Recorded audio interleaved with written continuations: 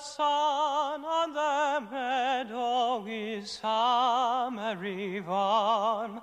The stag in the forest runs free.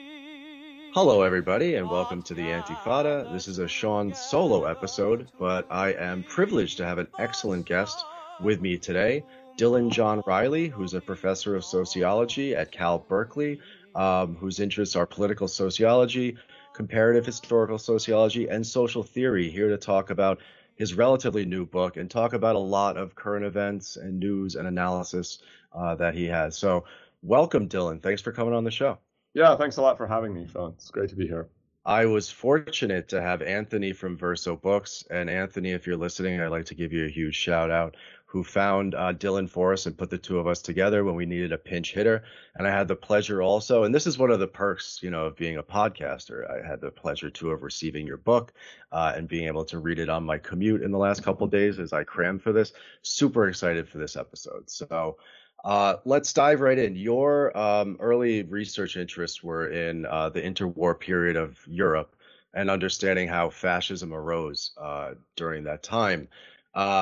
Over the last, let's say since 2015, 2016 or so, a lot of the liberal discourse in the United States and certainly in Europe as well has been around this sort of the resurgence of fascism and the figure of Donald Trump, or Meloni in Italy, or Orban in Hungary, a sense that fascism is back on the rise again.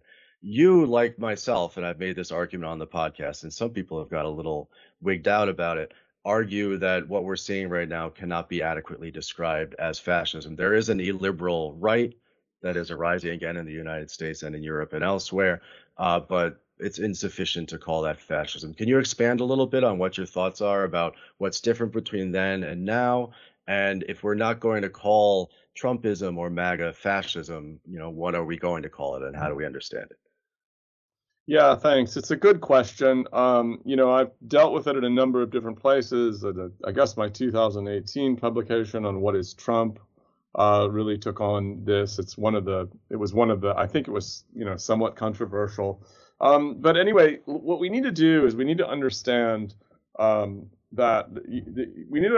our period. In order to understand our period, we must place it in a kind of historical perspective. And the thing you have to understand, I would just say, is that, in one sense, there are some parallels in the overall kind of macro historical period. We are living, as was the case also in the 1920s and the 1930s, we are living through, a quite period of really profound stagnation and kind of structural blockage of the capitalist economy. And there are also some similarities in the response of capital to that problem.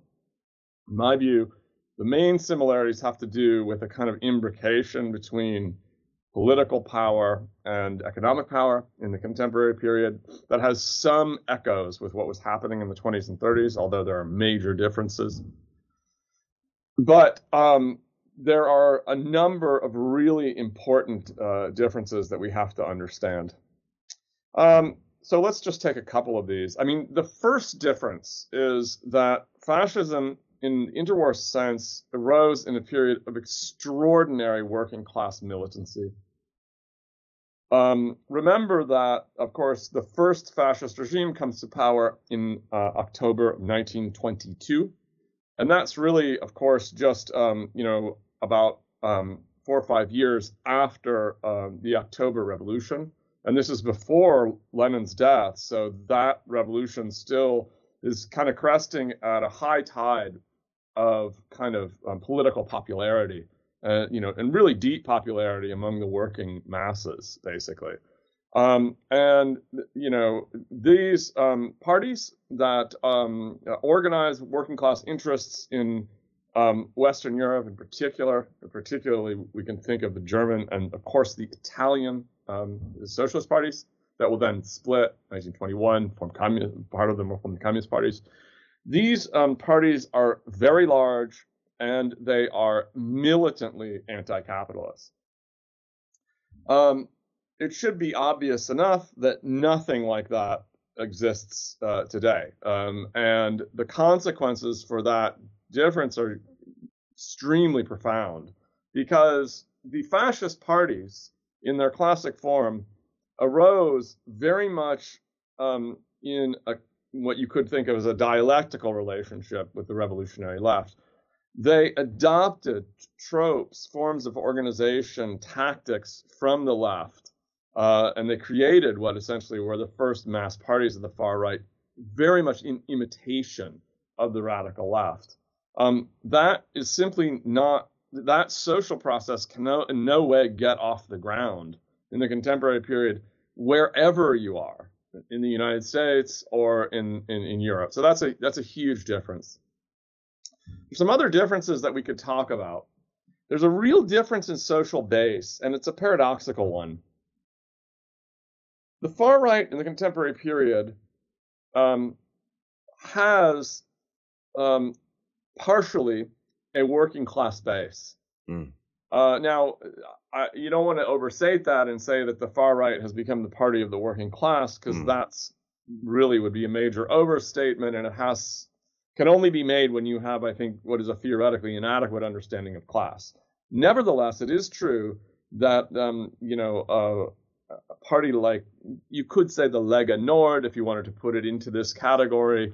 Meloni's social base is slightly different. There are some particularities of Italian politics that need to be understood there, but the Alternative for Deutschland, and of course the National Front, these are parties that have made inroads into what were formerly, working class zones of electoral support.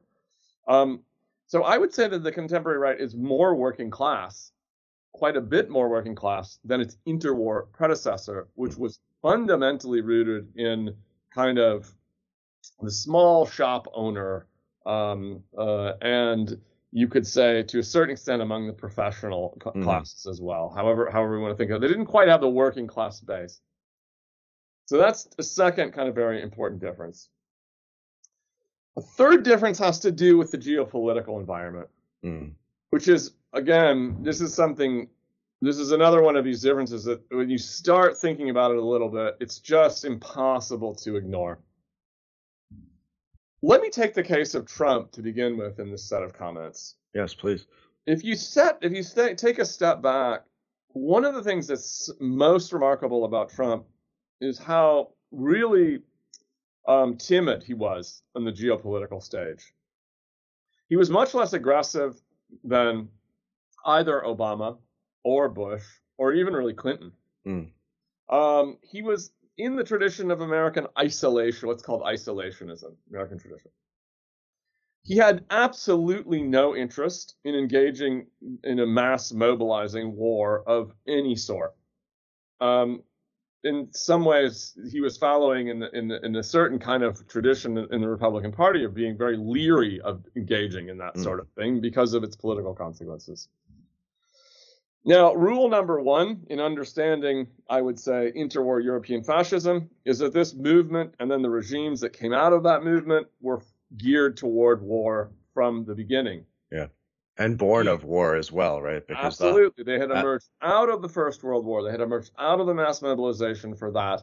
But they were also what really made their politics cohere more than anything else was a project of geopolitical revision. Remember that Mein Kampf is fundamentally a foreign policy text. And, in Italy, there was the idea of the proletarian nation. Why did fascism emerge in these places?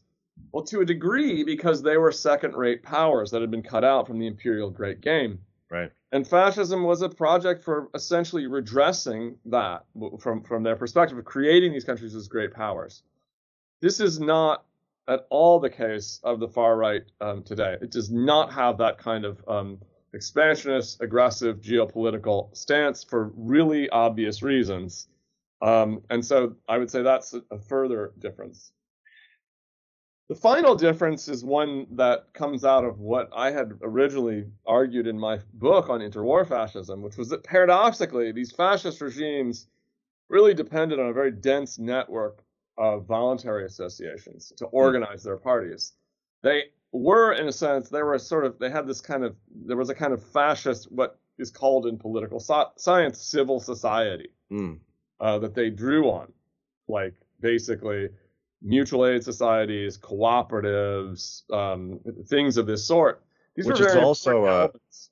which is also an analogy to, or something they probably picked up from like the SPD, Right. the Social Democratic Party in Germany, which had its own choral societies, mutual aid societies, and the Knights of Labor, for example, in the United States. This is an old sort of leftist Exactly.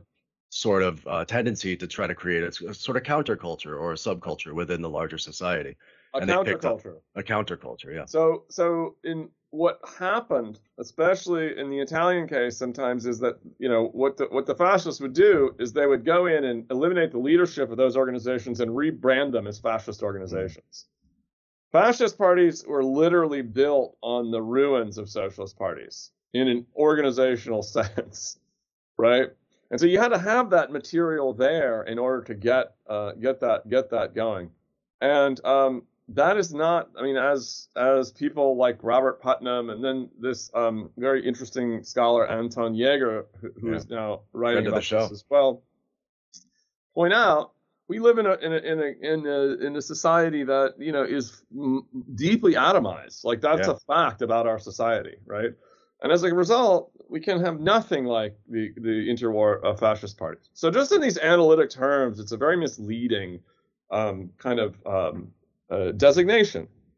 And we can talk a little bit more about the politics of it too, if you think that would be useful. But I don't know if you have other questions. No, I think that covers a lot of bases, and I think that it's a good rejoinder to people who, especially after January 6th and the so-called uprising, saw vindication of their view that there was something about Trumpism that was fundamentally, say, anti-American or at least anti-constitutional, or that strove for like an overthrow of liberal democracy in the United States. When I read your writing on it in your book, Microverses and elsewhere, New Left Review, you're on the editorial board, you point to the fact that on January 6th, you saw, sure, some indications of some sort of white supremacist symbology, but mostly it was very much within the American sphere of like small Jeffersonian democracy, some Confederate flags and whatnot, but they were referencing American visions of liberty and insurrection, as opposed to trying to import some sort of European version. Yeah, no, I mean, I agree with that.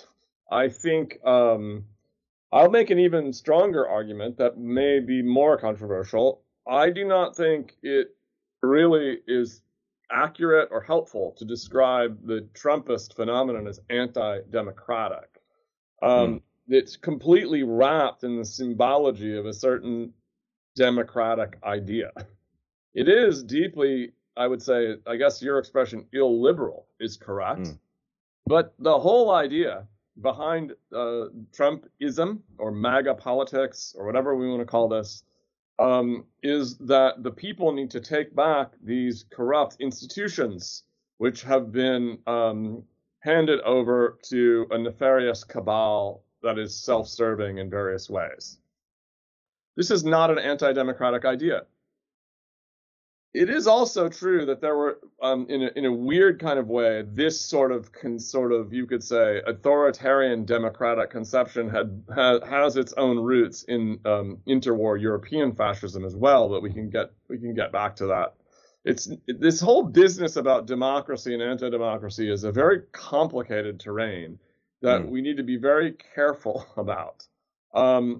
Because if you ask the Trump supporters if their ideas are anti-democratic, they would obviously reject that. And most of them think that not only are they Democrats, but they're also defending the American Constitution. Right. Of course, whether one can be a Democrat and a really sincere defender of the American Constitution is itself an interesting question. But the point is that, it's essentially, it's a kind of an insult, and it's not an analytic term. It doesn't really tell us what's going on very much with that movement. I'm very skeptical of that sort of discussion. Yeah, your answer there I think is really good because it helps us to set up a piece of yours that I hope people checked out when it came out. Was it last year? The Seven Theses article in New Left Review you wrote with Robert Brenner. Was it several months ago it came out? No, I think it's been in the just the last issue, I believe. Just the last issue. The issue before the most recent one, I think, something like that. So yeah, relatively recent, yeah. and also, according to Anthony Adverso, relatively controversial, perhaps because it leaves the sort of realm that the beginning of the episode was in, which is, taking for granted the sort of liberal conception of politics that exists in this country. And what you and Bob Brenner do is you actually try to take a stab at breaking down the recent period of American politics in class terms, and not just trying to understand, like, are the Republicans truly a working class party, which of course is a red herring, but instead try to understand in class terms what sort of material politics we're seeing if we're in a period, as and I think all of our listeners by now are Brennerites on this question, if the last 40, 50 years have seen a persistent stagnation in the capitalist core, and if there aren't in fact the profits sufficient in order to create a new class compact or have something that looks like a renewal of social democracy in the United States. So maybe, I don't know if you got much pushback from that article, but were some of the responses to it negative? Were those from liberal colleagues of yours? What was it that was so controversial about what you and Bob Brenner said in that article? I think the first thing to do is just to lay out the argument of the article, Please. And then we can talk about the controversies to the extent that I understand them that it has generated.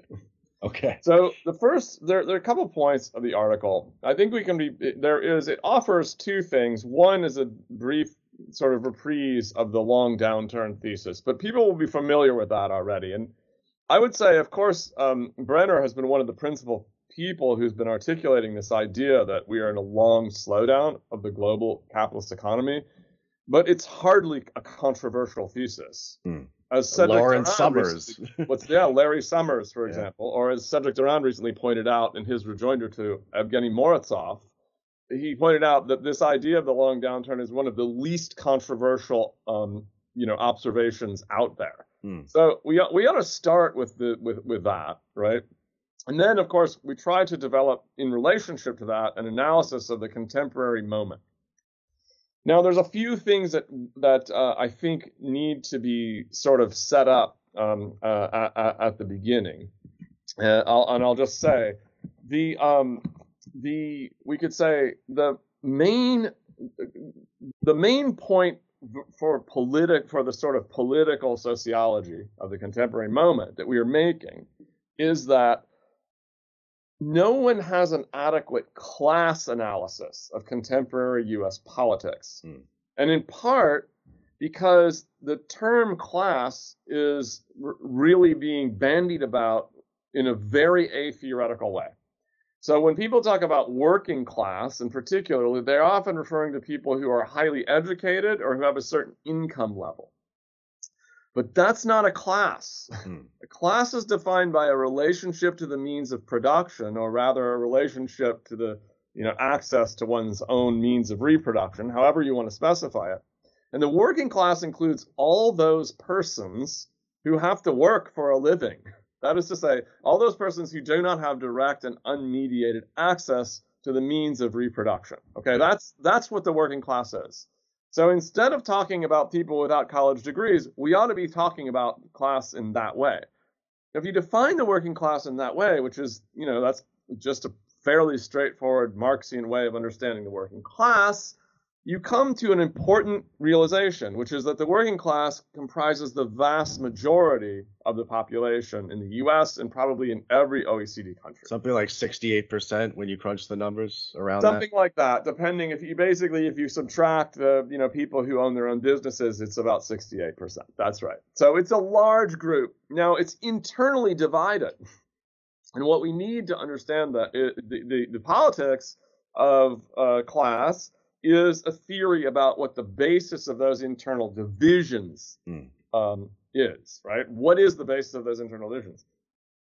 In my opinion, the internal structuring of the working class, its internal divisions, is based on a certain ambiguity in class interests. That is to say, workers can pursue their interests either as members of an exploited class or as petty owners of the commodity labor power. Right.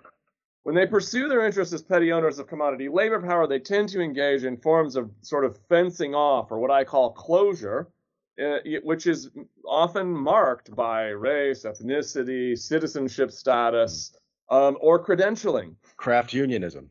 Or craft unionism. This is a very long-standing process. The point is that that is a material interest. That is not just identity. It is a material interest. It is a way of pursuing one's material interest. So we shouldn't be having this discussion about identity versus material interests. The particular kind of, we could say, the culturalized structure of American politics today is not an alternative to material interests. It is a way that many, many working people are pursuing their material interests for quite understandable reasons. Right? Now, the point that we're making is that in a context of very low growth, right, you're going to get a couple of different kinds of phenomena. One is going to be an increasing imbrication or fusion of politics and economics at the elite level, so among the holders of capital, owners of capital, but that also you're going to get at the same time an accentuation of this process of what you could think of as fragmentation along race, ethnic, credentialing lines among the working class. Which then reflects itself, its form of appearance is this polarization of American politics. Right, around non-class issues in particular, right? So our argument is that this has that the contemporary politics has this very understandable material basis. Now it seems to, so that is the basic. I'm just very roughly sketching what we laid out. Now there have been two kind of people have said, I think as I understand it, people have said two basic things about it. There seems to be some pushback on the idea about whether we are in a moment that can still be characterized as the long downturn. We'll see. I'm not really seeing that. But there is this idea that maybe capitalism is ready to restart its productive engines or so on. For reasons that, I think would be familiar to listeners of your show. I mean, particularly the continuing problem of overcapacity. Right. It's hard for me to see how that's going to happen. So that's one thing. Unless maybe this Ukrainian-Russian war destroys enough means of production that we can go back to like a 1946 situation, but nobody wants that. Nobody wants that. Who obviously only an insane person wants a global war, but and it's also, personally, I think it's just unlikely, which is a good thing, And it's not what people are saying in terms of their critique of this specific argument. It has to do with people's understanding of, whether or not contemporary capitalism still has the juice it needs to continue to grow. If it does, then presumably there's this idea that a kind of social democratic class compromise would still be possible, right?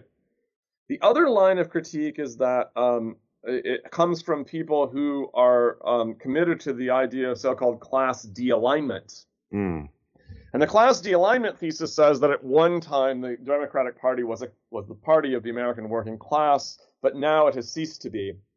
And what we need to do, what the left needs to do, is to push the Democratic Party back to articulating the class interests. Now, I think our analysis of that, at least this is my analysis of that, would be to say, first of all, I'm not so sure that the American Democratic Party has ever been a party of the working class. Yes, it had the majority of manufacturing workers in the Northeast for a substantial period of time, but there were lots of other workers that it did not have, right? So that's one comment to make about it. So the supposed halcyon days of American politics, when the Democratic Party was a class party, I think it's a bit overblown, in my opinion. And the second point to make about that is that the class de-alignment argument tends to be articulated in precisely these terms. At one time, Democratic Party did make appeal on the basis of economic interests, but now, for whatever reason, it appeals to its voters on the basis of identity. But as I've tried to explain, there are very obvious material reasons why Democrats make claims in those ways, as there are very obvious material reasons why Republicans would make claims to their voters about on the basis of racism and ethnic exclusivity. Yes. So it's not a materialist argument. It actually somehow, if people's interests are not being appealed to on the basis of their position vis-a-vis employers in this way, then it just becomes identity politics. But that's an inadequate analysis. It also puts the left in a very odd position in the U.S., which is that then we become essentially electoral advisors to the Democratic Party, basically telling them, oh, if you just did this obvious thing, right, you would have electoral success as far as the eye could see. I mean, not only do I not believe that that's the case, because I think actually that I'm actually think that the people who are professionally occupied with figuring out how Democratic politicians can win elections know very well their business. Right? Yeah, Much you would better think so. probably than, it's also just not the game that I think most of us want to be in, right? Yeah. I mean, we're presumably something other than an interest group lobbying for the Democratic Party.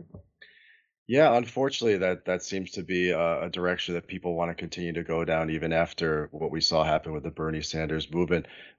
Talk a little bit about what the base of the Democratic Party is, or to say like what's the coalition, what's the material coalition there that exists in your book in Microverses. You make fun of and you pillory driving around the hills of Oakland and seeing nicely appointed cars with bumper stickers that say "tax the ultra rich" on them. Liz Warren stuff, and these are of course some of the most Tony zip codes in the entire country. Talk a little bit about why the strategists of the Democratic Party aren't just deluded, and why it is that there is actually a stake for them in pushing the sort of politics that the Democratic Party isn't mistakenly fallen into, but instead is now pursuing in line with its own interests as a capitalist party. I'll just say, I'm kind of ambivalent. So it's just absolutely, we know, right, that these extremely upscale zip codes are just votes, they're voting basis for the Democratic Party. That's just what the contemporary Democratic Party is, right? Not only, we know basically that the Democratic Party is ministering to the interests of very sometimes very elite professionals and so on, and also of the urban working class, which is often a working class of color, right? This is the basic coalition there. Now, the question that we have to ask ourselves is, of course, the one that you're posing, which is, well, if there's this idea that there's some obvious other strategy where the Democratic Party, if they just, appealed to, I don't know, what was that expression? Why can't they appeal again to lunch pail Democrats or, Reagan? If they just did that, then it would be, then the electoral politics would look a lot better. But for some reason, they foolishly continue to be doubling down on this strategy that is focusing on areas that are geographically among the most prosperous in the country. Why are they doing that? Well, that whole way of posing the question to me is like, it's crazy, actually. Because all you have to do, look at the last three election cycles. In a highly polarized environment, the Democrats have done remarkably well in electoral terms, particularly in the last election. Yeah. This was a historically successful election for the Democratic Party. There's just no denying that. I'm not a huge fan of the Democratic Party. I'm trying to say that, but I'm saying that this strategy that they're pursuing it because it works. They can turn those voters out, for one thing, because they tend to be highly educated, right? And they can speak to some of the interests of those voters. That is the basis of the party, and they will continue to do that because it makes sense in electoral terms. So I just think that, like, for people who are thinking about left politics, we need to understand that we are not in the business of offering a better electoral strategy to the Democratic Party. That's not our trump card, right? That's all I'm saying. If it has been for the last 10, 20, 30 years, it certainly shouldn't anymore.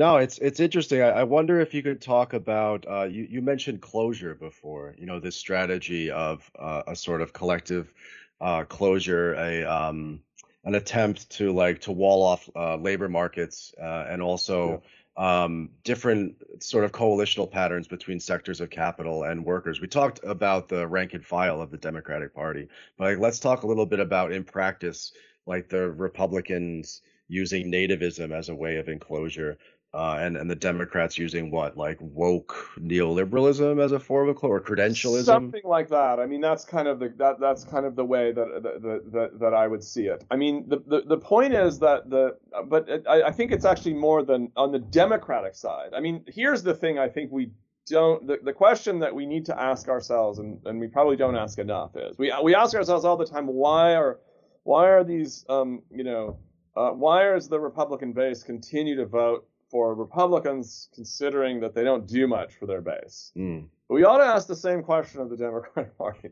Right. What is the basis of that? I mean, it too, I think, has a material basis. I think that, the Democratic Party, to the extent that it can appeal to its base on the basis of valuing things like science, right? Yeah. Believe the This is science. something that appeal. The thing about that is that people tend to think about that as an appeal on the basis of rationality or commitment to ideas, or whatever.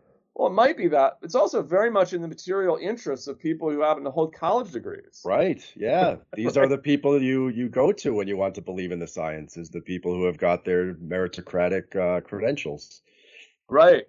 So so that's an important thing. Now, on the Republican side, look, I mean, the key argument is really about immigration, right? Oh, yeah. And it's a problematic thing, right? It's a difficult thing, I think, for folks on the left, but it's a strong material argument, right? That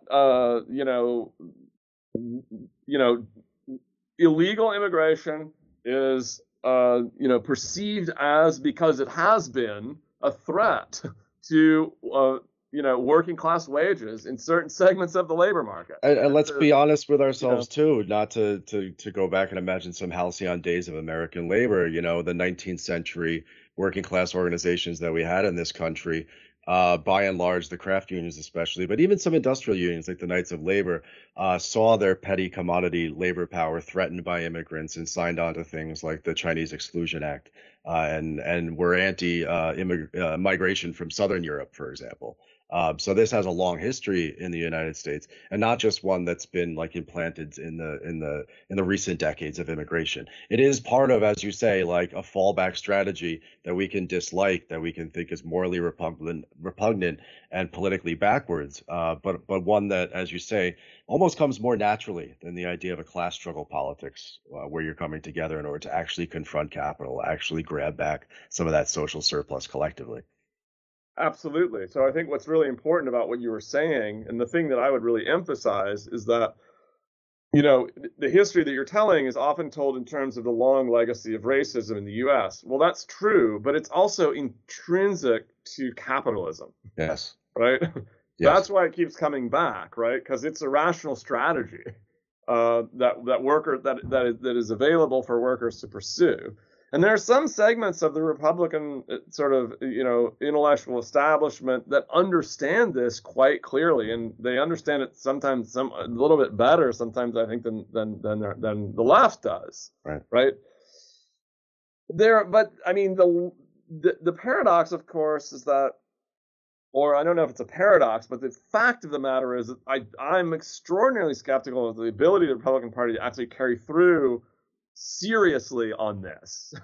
And so I think that they have, in many ways, right, the problem is that the real, they can't deliver to the MAGA base, really. It's very hard for them to do that. So I think we're in a very politically unstable situation.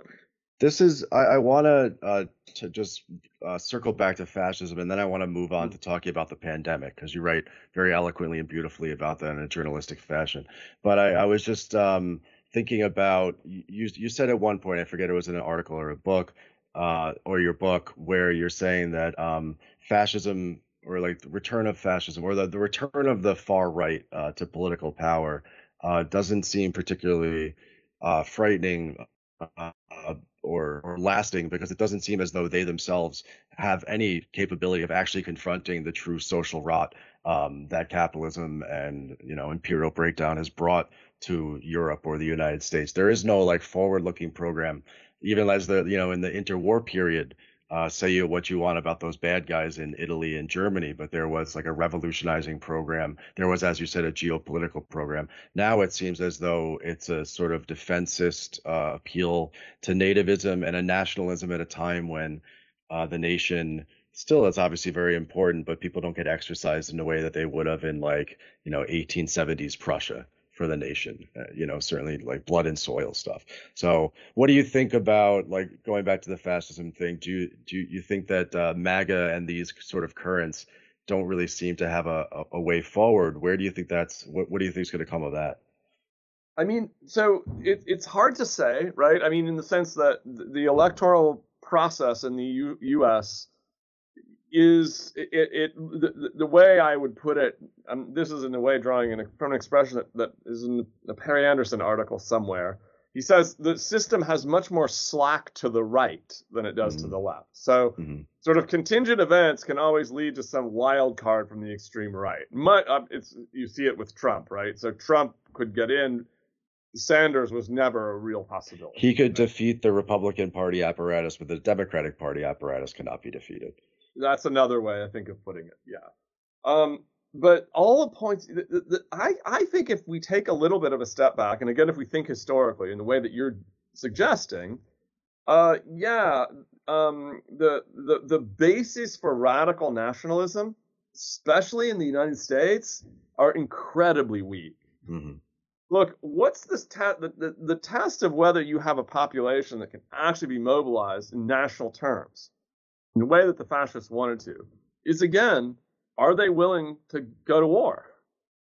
And the U.S. population, if one thing is clear about the U.S. population since the Vietnam War, it is not willing to do that. Big niet from the American people for that. That's not going to happen. So the funny thing about this is we have this right-wing politics, but in a society that, I think, in a deep way, is very pacific. Right? Yeah, people have their guns and so on, but they're not. This is not. The legions are not going to be marching off to war. Maybe the drones are, but that's precisely a replacement for the legions, right? So this is a huge difference, and no real fascist politics can get going outside of that kind of context. And I want to add this context too. Like, none of this is to say that the good old standard, like American is apple pie, racism and obviously the anti-trans panic that we're seeing right now. I mean, it's not to say that we just say, oh, well, that'll all go away. It's not. I mean, that is deeply embedded.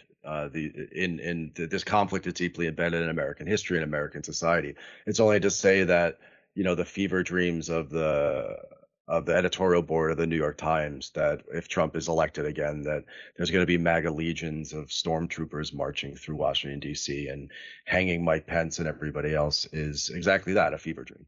Yeah, no, I think so. And I think personally, I think it's quite unlikely that Trump will be. I mean, it's possible, but I think unlikely that Trump will be reelected. Yeah, we always have to be careful with our political prognostications because Lord knows we all got 2016. I'm not going to go on the record about whether Trump's going to win again in this re-election. Let's put it that way. So in Microverses, which you write, it's a beautiful and poignant, I think, a wonderful short book that people should pick up from Verso. It's basically a series of journal entries as we enter the lockdown and the pandemic. You yourself suffer some personal tragedies. And in this, you kind of keep a sort of a running tally of your thoughts, as I think is important because we all went through this experience. And, it reminded me, and I said this to you in an email, it reminded me of like 9/11, because now it's not to say the pandemic is over now, because obviously people are still suffering and dying, certainly people who are immunocompromised and older people. But certainly the state response to it is we're never going to see again what we saw with the lockdowns and with all of that. So in a certain sense, it's behind us. But similar to like the global war on terror, or let's say similar to right after 9/11, there was a brief stretch of time that I remember, a week or so, maybe 2 weeks before the drums of war started sounding, where Americans were forced to ask ourselves, why do they hate us? And the answers that America came up with in the discourse weren't that great, but at least they were asking the question. We're now 6 months, 8 months, a year or so out from the height of the lockdowns and the pandemics. And I'm not sure that we have, as a society, have really tried yet, or maybe won't try at all, to get our heads around the massive social experience that was, the sort of revolutionizing force, I think, for in so many people's lives, changing society, changing the economy, and changing politics in this country, right? But also what it actually revealed about ourselves and our country, and where we might be particularly going. So I want to, like, what are some main takeaways from your books? How do you think we as a society coped with the pandemic, and what sort of changes did we see, and where do you think we're going to come out of it affected by it? Well, I mean, so I guess Huge question. I'm sorry. Yeah, it's a big question, but it's a good one. I mean, one thing that I would say about it is that obviously it revealed how incredibly unequal and just terrible things are. People were being forced, to go to work, and suddenly so-called unskilled workers became essential workers, Yes. and everyone else could stay home on Zoom, right? And Right. this was awful. So it revealed that. It also revealed other things, I think, which are sort of fascinating. I mean, one, I think, it revealed how, in a sense, pragmatic the American dominant class can be. Mm. Because, for all the protestations about how we all believed in markets and so on and so forth, suddenly we're going $3 trillion later. we're going to open the floodgates, and also, and by the way, we're gonna do this amazing, really truly amazing thing, which is to pump money into these vaccine research enterprises, and we're gonna basically create some vaccines. Now, obviously, this was all massively corrupt. Mm. There was lots of profit taking and so on, but it is kind of a remarkable fact that happened. And I think that sort of combined with Trump's own, bizarre lack of really any coherent ideological position and his flailing about for all those years, I think it's one of the things that it has, in my opinion, it essentially put to death the ideology, if not the practice, of neoliberalism, which I think neoliberalism is dead as a doornail in ideological terms. Yeah, I was just talking with Derek Varn yesterday for an episode that came out today. Folks have probably heard it already. Talking about a post-neoliberal era and where we date that. Maybe you could call that 2008, but certainly by like 2020, 2021, when the pandemic actually hits, I do agree that we've reached a period where we could definitively say that stage, that period of capitalist development has been put to bed. For a variety of reasons. At least in terms of the of its ideological wrapper. I mean, I think the difference is that it's the reason I'm hedging a little bit is I think we need to have a deeper discussion about what neoliberalism as a period actually was. Yeah, because I think that of all the periods of capitalism, there is a sense in which the neoliberal ideology is the most misleading about its actual practice. Yeah. It's not really about markets. A lot of it is about a very nakedly political set of power, essentially power grabs and so on. But I think it's important when we're thinking about the whole period from 2008. I mean, remember, a lot of things are different. I mean, Obama was a sincere neoliberal. Mm-hmm. He believed in that stuff. Now, one commonality between Trump and Biden is that neither one of them believe it.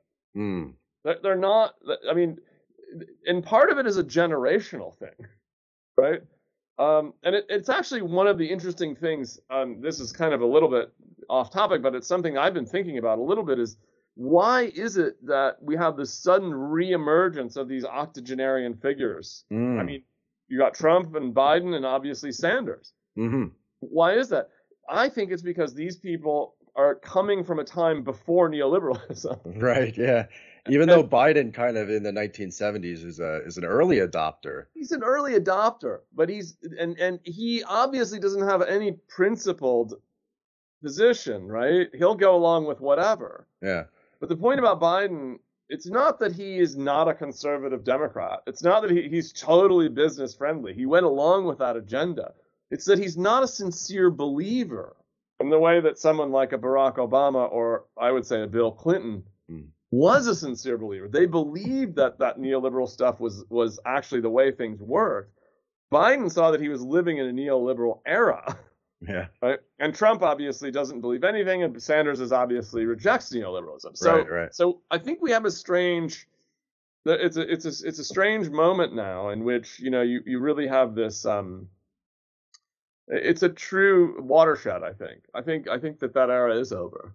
Yeah. And this ties back too with the pandemic response to your thesis with Bob Brenner about political capitalism too, right? Yeah. And I think that maybe the pandemic isn't the beginning, but it's certainly sort of the apotheosis of this picking of winners and losers, let's say, through various different political means, various different political grabs. Basically, you argue that one of the main ways in which profits are distributed around anymore in a low profits environment is through various political chicanery, whether it's subsidies or tax cuts or just like the PPP Act, just like massive grifting and grafting. Talk a little bit about that and its relationship to the pandemic. Yeah, I mean, so this is the other thing I should say. This is probably one of the other controversial points in the article that people wanted to push back on. And I think what I'd like to do is just kind of put some parameters on this discussion. I mean, the point about political capitalism, it's not really the old monopoly capitalism thesis, right? Because we're not saying that there's been this process of concentration and now we have these huge firms that have market power and they're no longer subject to competitive constraints. You're not doing monthly review in the 2020s. Right. It's not really us. So What we're saying is a little different, which is that in fact, it's not happening at the economic level. It's not a process of concentration. It is really a matter of politics, right? It's a matter of firms and industries, sometimes industries as a whole, receiving state largesse, and I think, of course, there are elements of Keynesian economics and so on that are recycled in new ways to basically and become tools for the redistribution of the surplus through political means. And I mean, I think that the mortgage market is probably the best way that you can see this. So these huge, Fannie Mae and Freddie Mac, these huge state-sponsored enterprises that have they have an absolute backstop guarantee by the state. But you also see it obviously in interest rate politics, where the Fed tries to juice the stock market by making very, very low interest loans available to key actors in those markets, and then they can basically gain profit through an arbitrage between the costs of their borrowing and the interest rates to which they lend to people, or they can invest themselves. So there are many kind of mechanisms through this just happening. It's also happening just through credit card debt, personal debt, and the way in which these things are backed up really by political power. This is part of what is a transition that's happening within capitalism. It's not replacing wage labor, right? That's still going on. It's still not, capitalism. You're not saying it's replacing the value form. Not replacing the value form. It's not serfdom. It's not feudalism. But it is some kind of very new configuration, and it has really important implications for how we understand politics. And it also creates the following problem. It makes it even more difficult than it normally is to engage in actual redistributive politics from capital to labor. Mm-hmm. Because to the extent that capital is dependent on politics, it's going to be more and more resistant to any redistributive policies, right? Just a basic point, right? Because if the basic form that profit is going to take is going to be relative surplus value through production of goods and services, you're going to be more tolerant of, some redistributive policies, especially if they somehow guarantee those rates of return. That's the idea of a class compromise. But that sort of politics is going to be more difficult now to the extent that politics and economics are imbricated or interlinked with one another, which creates a legitimation problem, actually, because you basically someone like Biden, who's in a way kind of shuffling toward a kind of attempt to rerun the New Deal. That's what probably he would like to do ultimately. Very hard for him to do that in the context of political capitalism, right? So what he would like to be able to do and what he can do, given his relationship to the class interests that really run the Democratic Party, are very different things. And that contradiction is probably going to continue to characterize American politics and to continue to be a real source of instability going forward. As we kind of wind down now, and this has been a really, really fascinating discussion, with this imbrication of political and economic power, with these shifts that we're seeing, what sort of hope is there for Marxists, for communists, for socialists out there? I mean, we try to look at these things dialectically, right? Mm-hmm. Like, what is it that arises out of this particular political and economic logjam that we can imagine could burst through potentially towards human freedom and human emancipation? Well, I think the point. I think that the point is that we should be really aiming toward a form of politics that demands basically much more significant public control over the means of production. Let me just put it that way. That is to say, I think we shouldn't stop at half measures, because I actually don't think they're realistic. Yeah.